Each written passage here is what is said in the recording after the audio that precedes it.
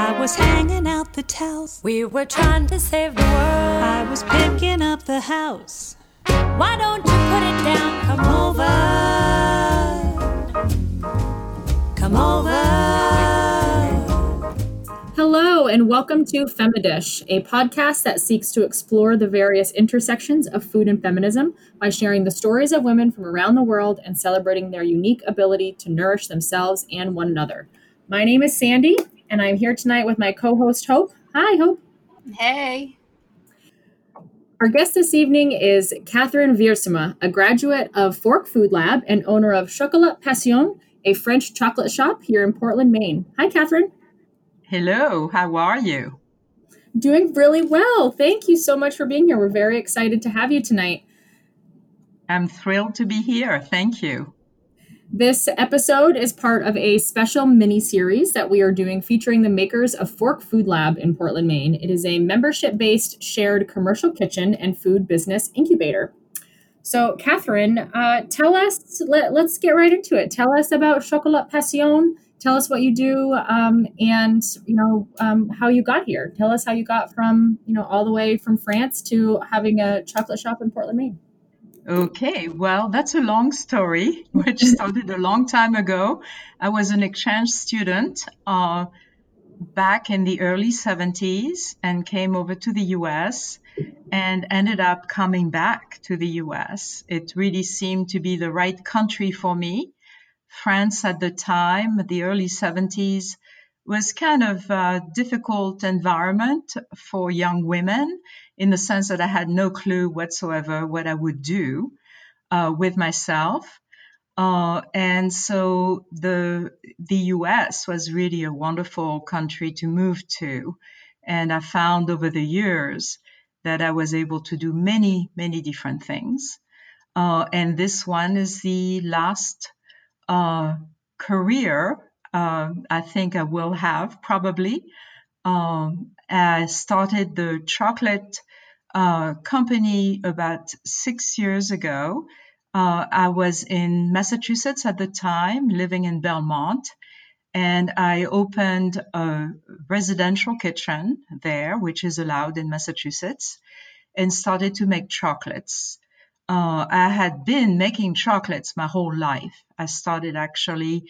I remember one of my earliest food making memories was making caramel and dumping it on hazelnuts and sending it to my brother who was at camp as a gift. And he must have broken his teeth on it, but that was my first foray into what became really a lifelong love of anything related to caramel and chocolate and nuts. So I continue to make chocolates throughout my life in the US as an amateur, just several hundred truffles every Christmas for friends, and eventually became more serious about it. Wow, it is a really wonderful story from coming to the United States to be able to open your business. Now, you definitely talk about like loving chocolates, but you have a pretty varied background when it comes to other jobs. How did you know that it was time to leave the quote unquote professional world and come into your own business making chocolate? Well, I think when you are growing up in France, you don't really think of yourself as having a career in confection. It's really a very different system. It's a very patriarchal system where you have young men joining confectioners, joining pastry chefs, and working with them from the age of 14 on. This was definitely not something I ever envisioned doing and never came to mind. I wanted to be in a professional job. So when I first came to the US, I worked in a bank. And then when I moved to Boston, I worked for Fidelity for a number of years.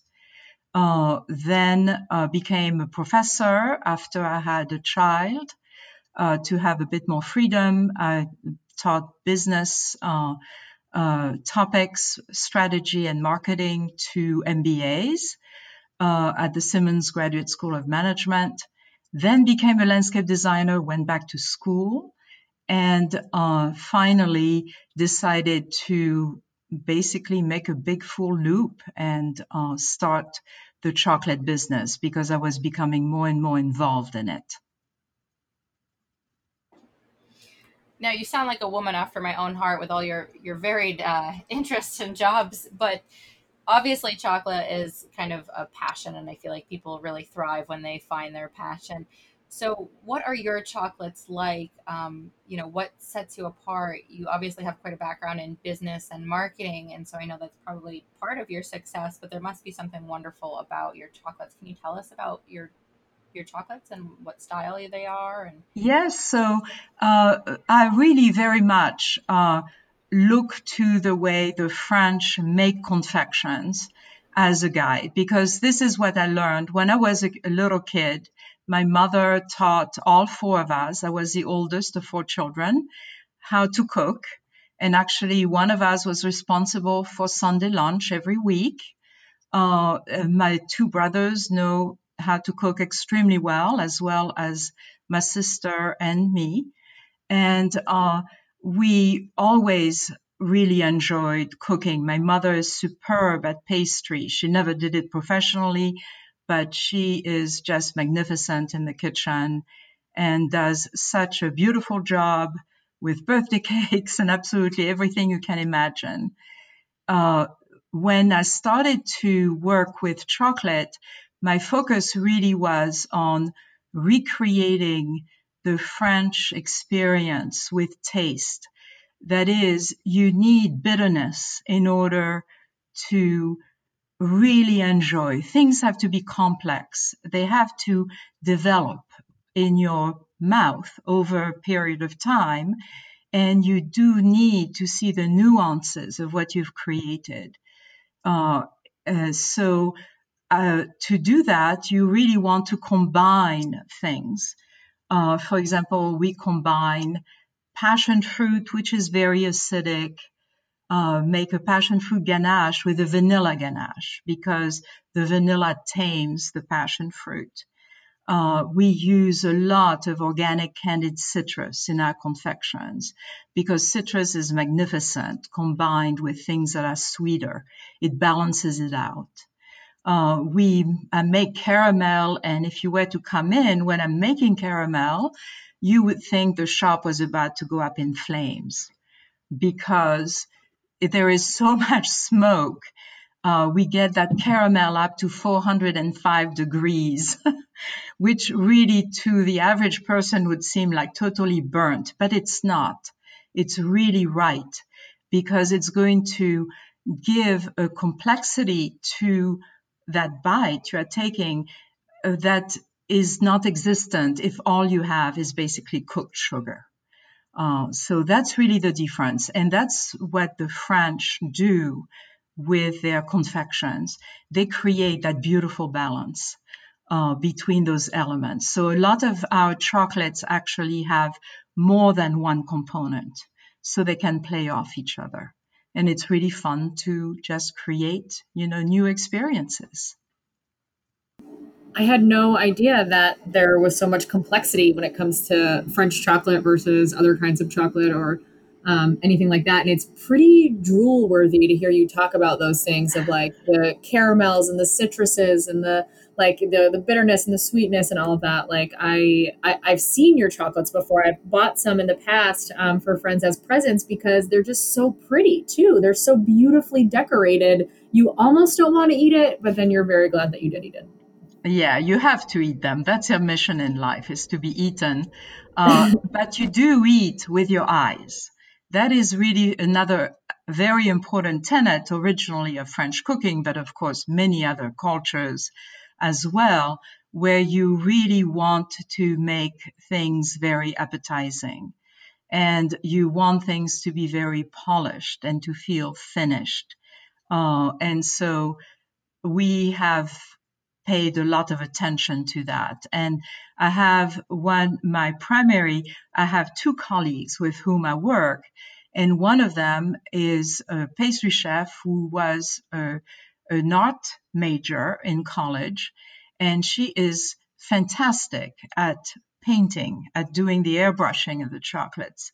She has such a wonderful artistic sense. She's really the person. She's gotten way better than I am at it. And she is a person we count on to really create these wonderful combinations of color, because it does make a difference. You really can appreciate it at many different levels that way.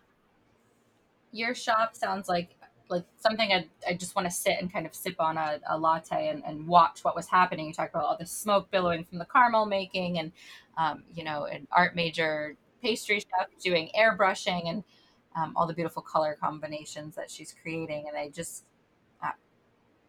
no, what you want to actually have is a hot chocolate. Ooh, the hot chocolate. We make hot chocolate. We make what is called chocolat chaud all winter, and it's made the real French way, which is not great for the waistline. We typically don't give too much information about the ingredients because it's primarily cream, milk, and chocolate as calots. So it has all the cocoa butter in it, which is a completely different experience than drinking hot chocolate that's been made with cocoa powder, because the cocoa powder is missing the really fun part, which is the cocoa butter. And that makes all the difference. So we have a real following with our customers. And we even have customers coming in June and saying, well, could I have some hot chocolate? And I say, well, it's 80 degrees outside. I couldn't imagine hot chocolate this evening. It feels like it's been so sticky and muggy here in Portland. Yeah, it's not the season for it. There's a season for everything. So, although that's how you know it's good, is if everyone's still coming in when it's 80 degrees. They're like, I don't care if I'm sweating. I still need this chocolate drink. Exactly. Now, you mentioned that your hot chocolate is made with chocolate that still has some of the cocoa butter in it, as opposed to what I think most people are familiar with, which would be like a powdered cocoa powder. Yes. Could you tell us and our listeners just a little bit about chocolate and where you source chocolate? And I feel like you're kind of a wealth of information about chocolate itself, which does have so much more depth and complexity and just yes. So well, chocolate is a very precious element. Chocolate is actually, as a crop, a threatened crop because of climate change, also deforestation, willful deforestation in poor countries. And so it's really very important to be very deliberate on how you choose chocolate.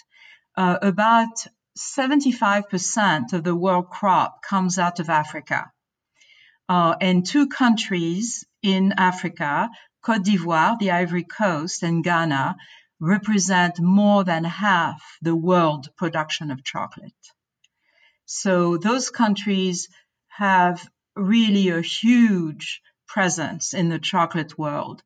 And you may have heard of things like the fair trade movement and so forth. There are a lot of inequities and income inequality between the farmers who produce those precious crops and the people who, like me, who sell that product to their customers.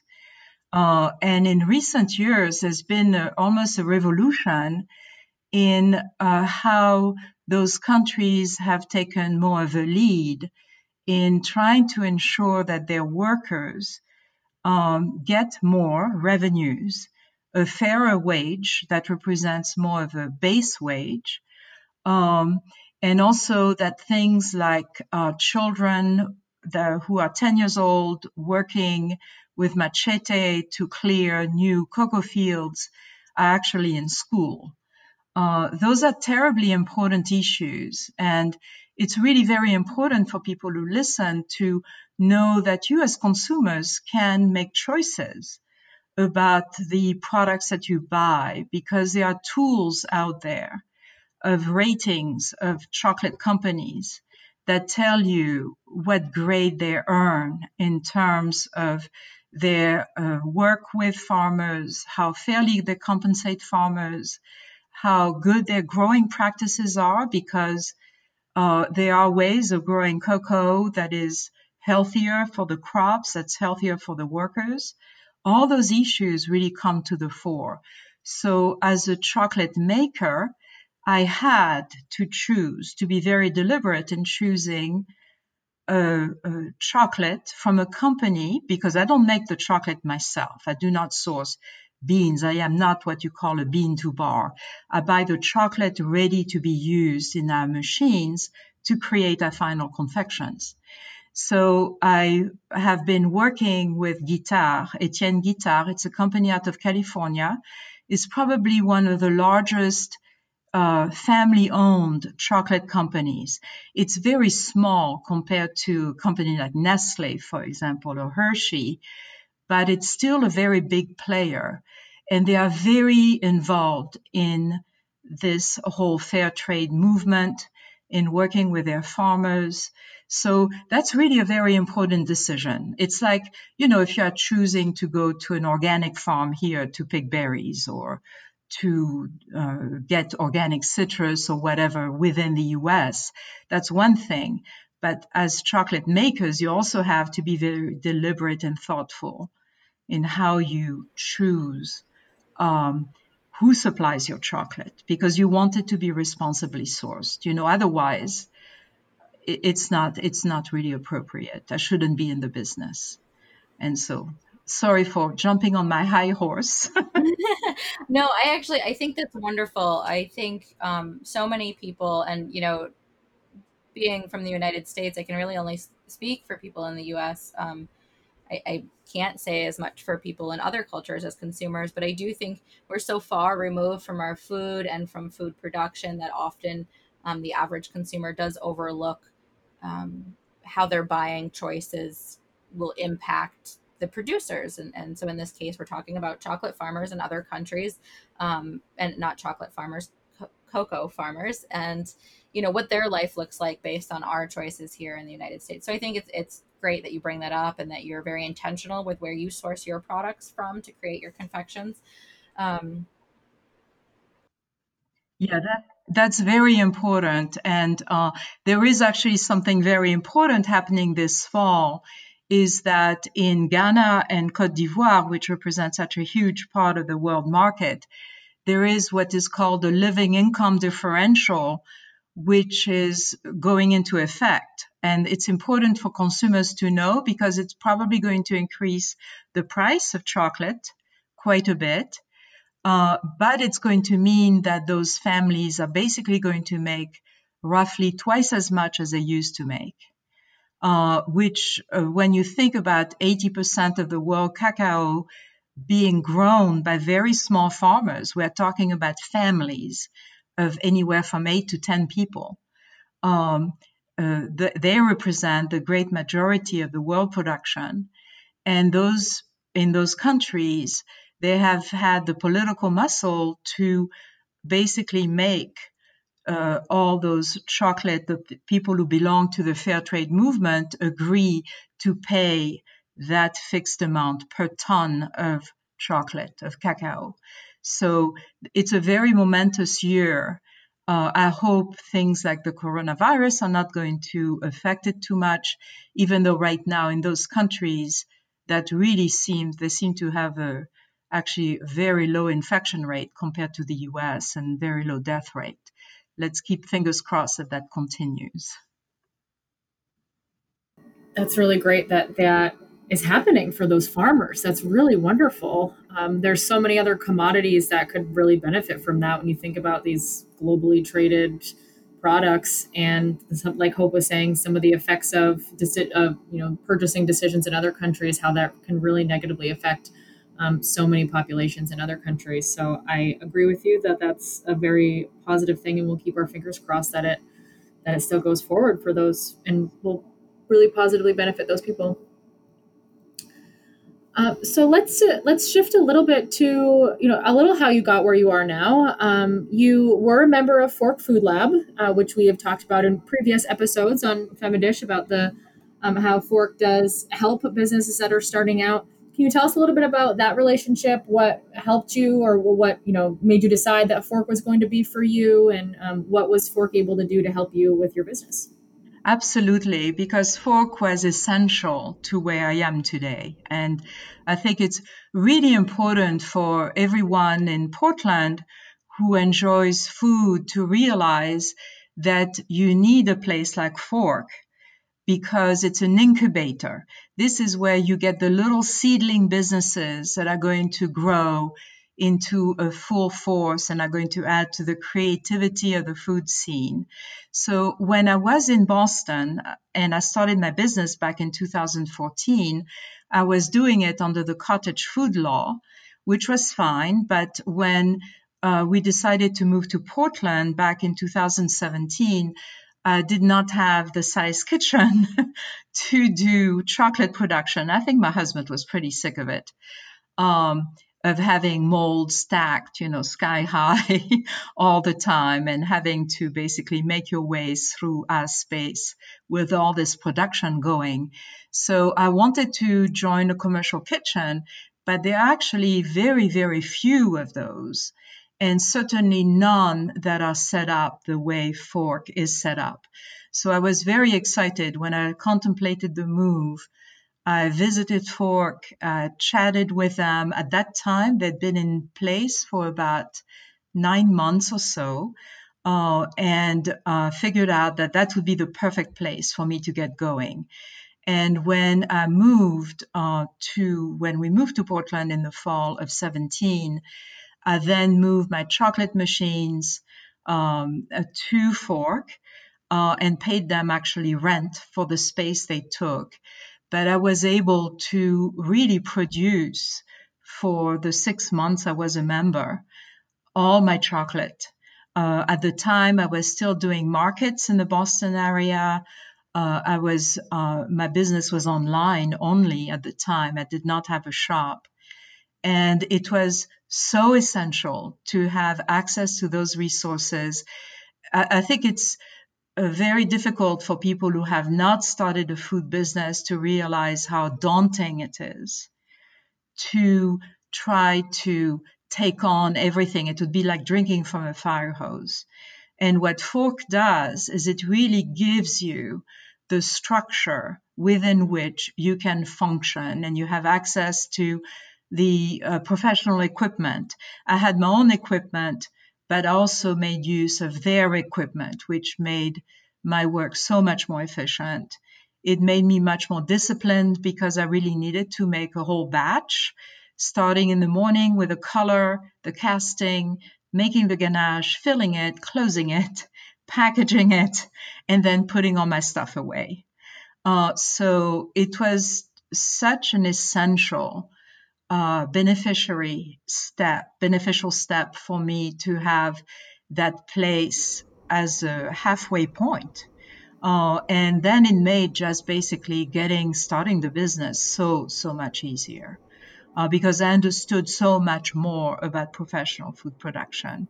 Because you see other people who have different businesses from yours. I was the only chocolate business there, but you learned a lot, and there is an exchange of ideas. The people there are really wonderful. So I can't speak highly enough about it.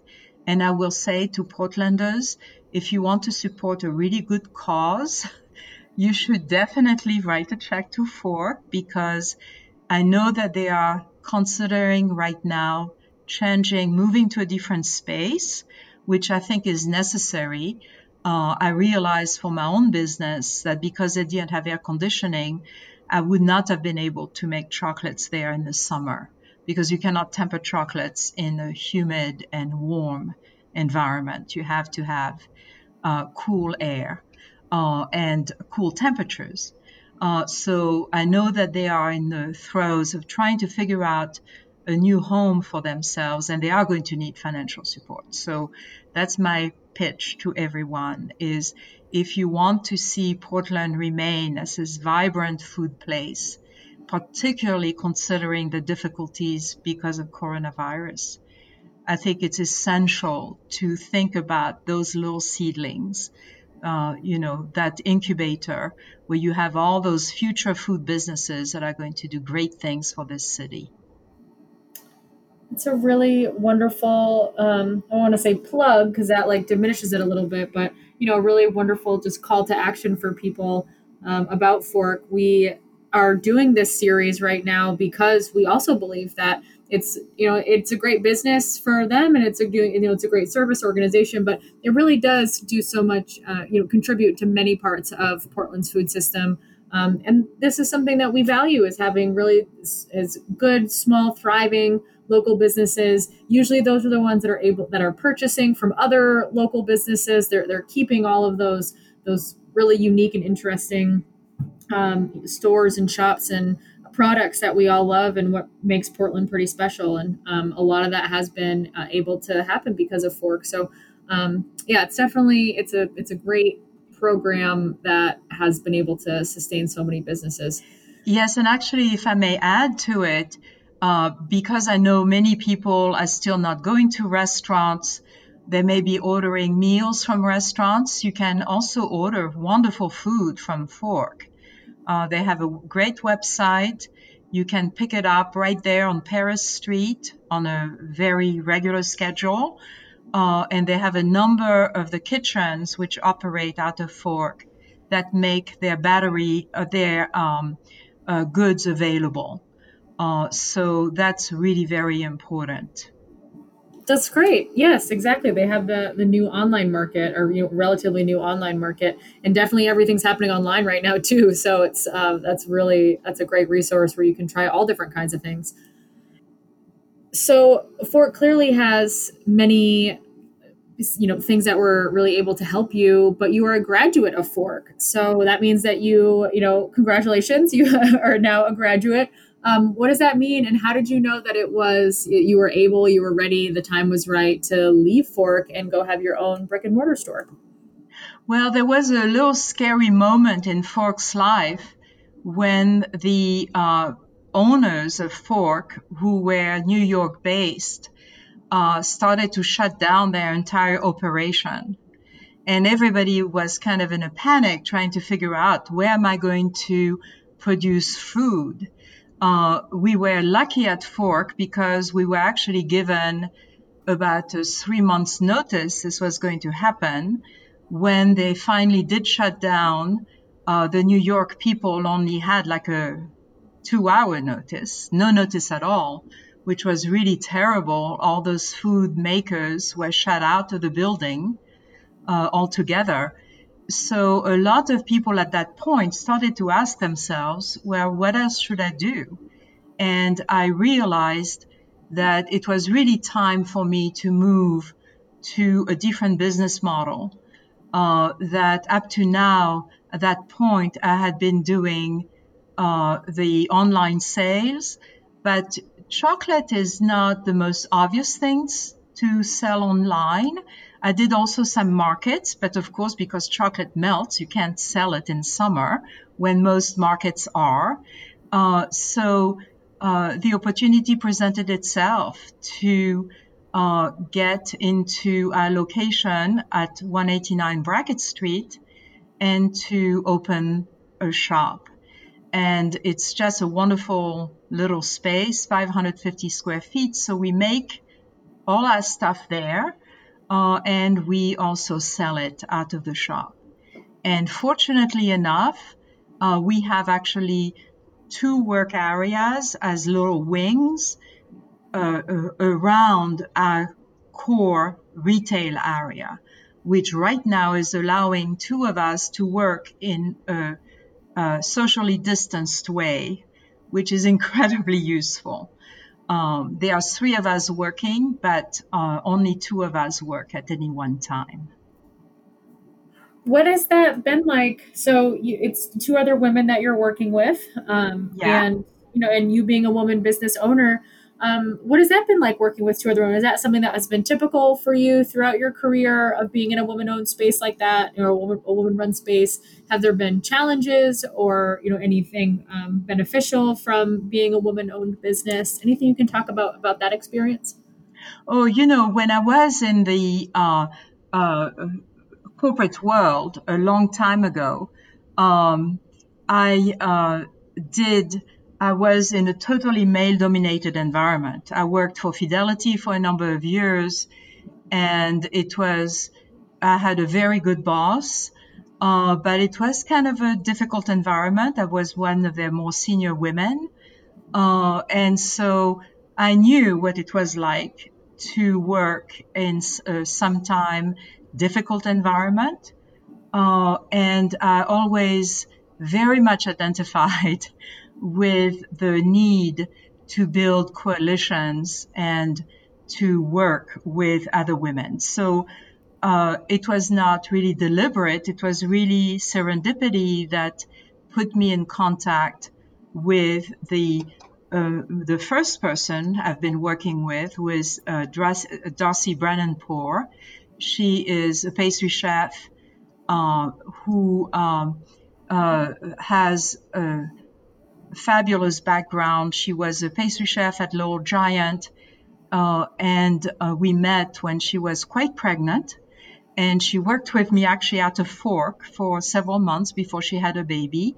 And then we resumed working together in the shop in September when we opened 2 years ago.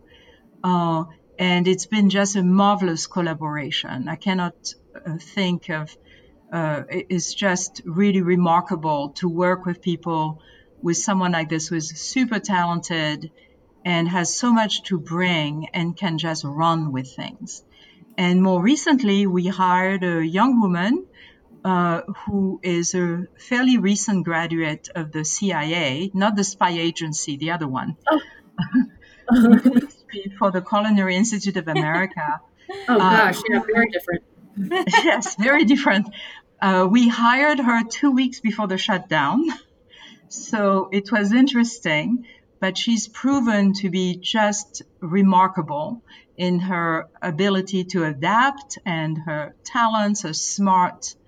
And she's already created her very own first confection, which has been received with great applause by our customers. It's a bar that has chipotle in it and candied pecans. It's absolutely delicious.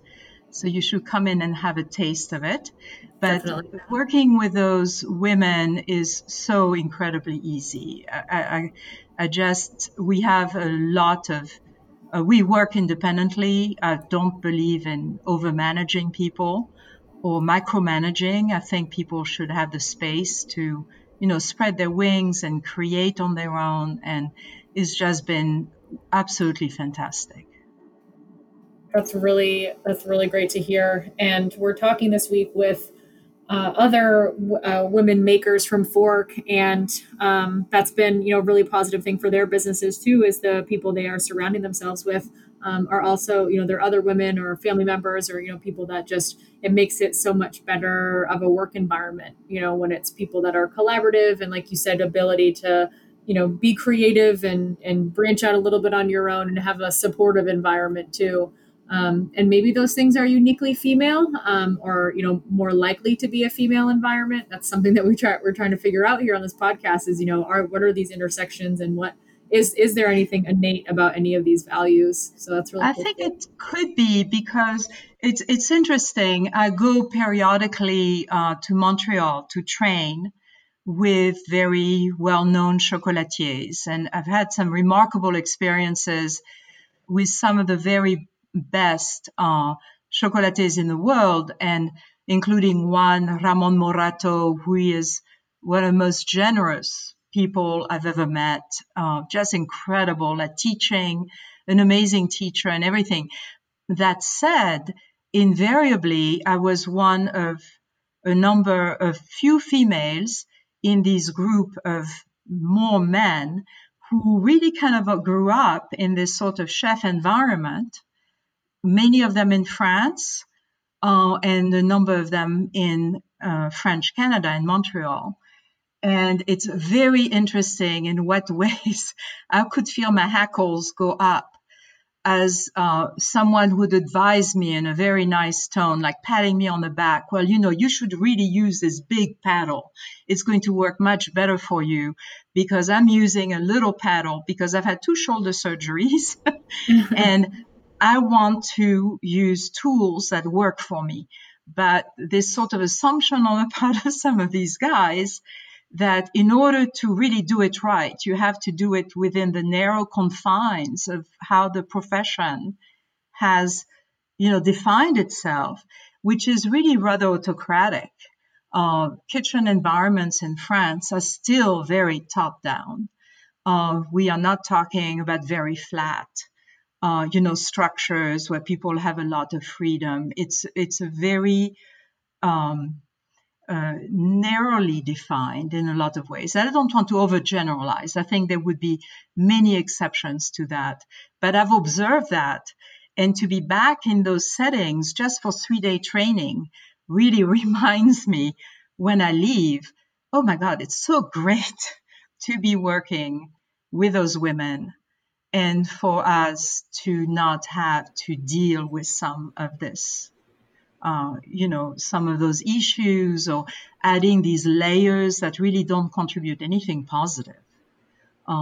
It's important to just keep it simple and, to trust people and know that they are going to learn. And to become a chocolatier actually takes quite a bit of time. It's technically not the easiest of jobs, but you have to make mistakes in order to progress. You have to learn because chocolate is different every day you work with it. It's going to react to the air conditioning. It's going to react to the sun that's coming in from the window. There are so many factors and you have to really pay attention to it. And so for someone who is new to that, there is a real learning curve, but you have to let them pick it up on their own. You cannot do it for them.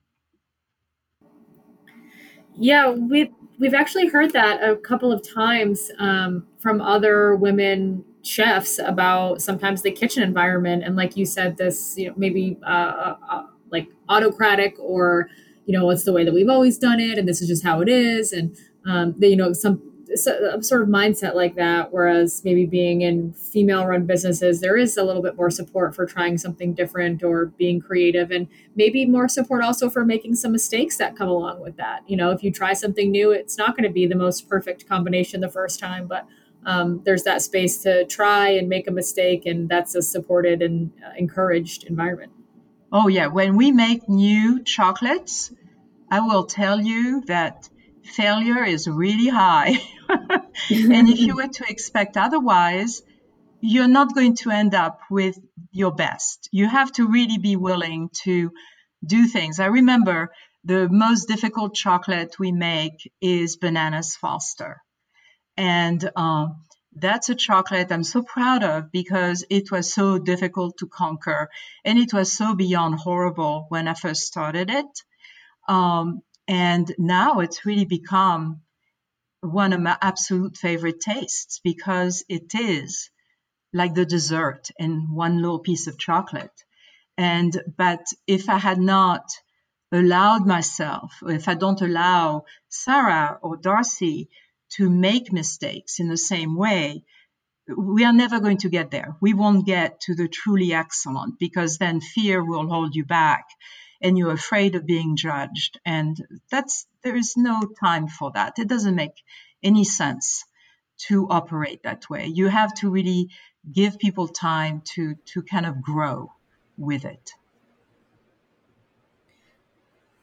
I think that's wonderful. Like so many times systems are set in place, and systems can be great for getting like very basic things done efficiently. But they can also be suffocating as far as just like keeping people from being creative and discovering maybe better and new processes or better and new chocolate recipes. Absolutely. And so I love that willingness to kind of, try something new and fail and maybe fail terribly and still kind of go back to that and try again until you have this really wonderful, enjoyable little chocolate morsel in your case. Exactly. You just have to do one thing, which is to make sure that when you try things, you do really tiny batches. Because a few years ago, I was doing my passion fruit vanilla chocolate, and I decided to really up the passion fruit. And of course, always confident, sometimes right. I ended up making 600 of those things, and I had to throw them all out Oh, because I forgot that passion fruit, first of all, is incredibly acidic. I was reducing the amount of white chocolate, and I forgot that white chocolate is actually like over 60% sugar. And it was so mouth-puckeringly horrible. I had to throw out 600 of them. oh So we have learned. And when we do our testing, we do it on a really tiny scale. So we don't mind at all throwing it all in the trash. Oh my gosh, 600, that just must have been so painful. You know, you like painstakingly, you put so much time and effort into each little morsel and the designs and the art and everything. And so I feel like it's like Yeah, 600 of my little mini creations have to go away. I know. But you know what? I've never made the same mistake another time. So that's That what you is learn progress. from such a horrible experience. That is true wisdom right there. Never, make the same mistake twice. That's great. Now, Catherine, I'm loving your whole story from, your first real memory of making confections is, making a caramel treat that you question how enjoyable it may have been, but you're sending it off to your brother at camp as quite a young person, and, cooking with your mother in the kitchen, and your life really coming full circle, having multiple career trajectories that had nothing to do with kitchens or cooking or food at all, and finding yourself back working with chocolate and confections. And what do you see next? Because you did say that you think that maybe this is your last career for you. What is your, what's your dream, your vision for your Chocolat Passion? And, everything's changed because of COVID. How has that affected? How do you hope that you can bounce back from that or keep going from that? What's next? Yeah, so COVID-wise, we have been very, very lucky. And I think that's in great part because we have wonderful customers who made it a point of supporting us. The shutdown happened right before Easter and went past Mother's Day. So we had two of our big chocolate holidays during that span of time. But our customers just ordered and ordered and ordered online and really saved us. So we were very, very fortunate. And we were able to resume June 3rd, reopening the shop. The shop is tiny anyway, so we can only have one social unit or one person at a time, but that's not really an issue. So we've been very fortunate. It's not really stopped us. If anything, we've had more time to create new things. We've been just cooking up a storm, making caramels, lots of different caramels, making a very old-fashioned French confection called pâte de fruits, which are fruit jellies, but they are not like gummy bears. They are just much softer, really delicious, kind of the essence of fruit. So we've been doing that. But in terms of the longer term, I do think I'd like to do this for a few more years and then have my younger colleagues take over, probably. I don't really have an ambition at all of making this a bigger business. That to me is not what excites me. I'm much more excited by really continuing to build this community. The shop has become a place where we have a lot of regulars, and that because we are in the West End, there are a lot of people who live in the neighborhood who walk by the shop, and they've really become devoted to us, and we're devoted to them. And that building of community has been much more important to me. I don't have any visions of making the business a huge entity. We don't do any wholesale. I have zero interest in doing that. We basically, everything we make, we sell out of the shop or online. And I think if I were a lot younger, I might think of it differently. I think my successors will have the opportunity to define, their vision, their dream of what they want to do with the company.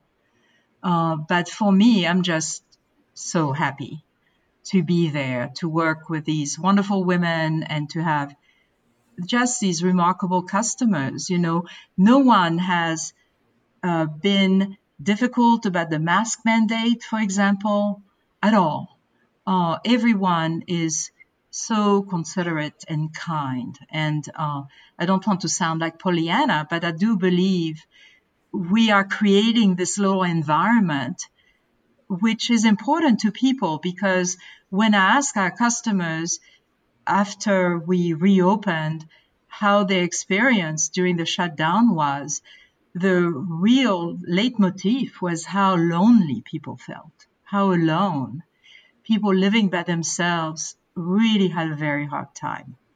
And I think for them to be able to reconnect to businesses that they really enjoy, where they are known, is really terribly important. We are a little piece of the community. And so continuing that, it's not a big ambition, but that's really where I'd rather spend my time. That and making new things. Those would be the two things, I think. I feel like you're touching on all my favorite aspects of food and the food industry. And that's just, building community and nourishing each other, and that kind of camaraderie you feel like when you become like a regular at a place, or when you have regulars, and also the creativity. And it sounds like you have all of that there in your little shop on the West End in Portland, Maine. And that's just, sounds like a wonderful thing that I hope I can experience myself someday soon. Please do. With my children, and they will be thrilled to pick out very fancy. Oh yeah, we have lots of fun things for kids. We have unicorns and dinosaurs. Oh man, you're gonna break my pocketbook, I swear. And we make baby dragons for Halloween. I'll just dump all my cash out on the yeah. Take it all. Take all my money. My boys won't let me out of there without it all. So, Catherine, I know you're saying that you love your small business and that most of your business is done right there from your shop, and you do have a little bit of online business. How can our listeners support you, especially maybe some listeners who are not local to Portland? And where can they find out more about you and about Chocolat Passion online? Are you on Instagram, Facebook? Do you have a website? Yeah, we are on Instagram. It's Chocolat, so it's like the French version. TS, no E, and then the word passion, chocolatpassion.com, and they will find us. And we do actually a fair amount of mail order, much more than we did right after we opened the shop. We actually did very little mail order, but right now we are still doing it for customers who are concerned about, stepping out. And we ship all over the country. And right now we obviously ship with ice packs. There are a dozen states we don't ship to because they're simply too hot right now, but we do ship to them come October again. But they can go online, and they should definitely visit us if they want to. We are open Wednesday through Sunday, 1 p.m. to 6 p.m. We are open late because we do our production there, so we need to have time to make things. So it's very simple, and we welcome people. We always have samples. And right now, because we do so many different things, people get a caramel sample and a pâte de fruits sample and a chocolate sample. We've been accused of ruining their appetites. I'll have to make sure my children have had dinner before we come into your shop. That's a good idea. First. No, that's just wonderful. And logistically, I never really thought about that shipping chocolate. They're very problematic with the heat. I mean, here we are, the three of us on this podcast this evening. We all live here in Portland, Maine, and I feel like I'm melting. And as a matter of fact, I opened a lollipop for my children earlier, and it is just so hot here in Maine that the lollipop had melted inside its wrapper. Oh, wow. Oh, gosh. So, Yeah, well, we I won't use get into ice climate packs. change or anything, but I can only imagine what happens to chocolate if you're trying to send it down to Texas or Florida right now. Yeah, we've had just a couple of bad instances where a poor customer sent her mother some chocolates for Mother's Day, and it was delivered to the wrong box, and they spent all day in the Arizona sun. Oh, God. And she sent me a picture, and I could have cried. It looked like chocolate soup. Oh, chocolate puddle. Yeah, so in spite of the ice packs, in spite of the liner we use to insulate the box, there's just no way, But we do a good job shipping, and it's not a problem at all. So. That's great. That's great. Good. So it's not limited just to Maine, folks. So you can still get some of this amazing chocolate outside of New England too. And I do hope many of our listeners will log on, whether it's immediately or if they'll wait for the temperatures to, be a more agreeable level for chocolate shipment. But I do hope they purchase some of your chocolate because your story is amazing, and I love what you're doing and the sense of community and artistry that you're, conveying through your branding and your company and each individual little chocolate. So again, for all of our listeners out there, this has been another episode of our special mini-series featuring makers from the Fork Food Lab located here in Portland, Maine. If you want to find out more about us, you can find us at femidish.com. That's www.femidish, FEMIDISH.com. And we're also on Instagram and Facebook as Femidish. So thank you to all of our listeners for tuning in. And as always, thank you, Sandy, my co-host this evening. Good night, everyone. Thanks for listening. And thank you, Catherine from Chocolat Passion. You are so welcome. Thank you so much. This was fun. Yes, it was. Until next time.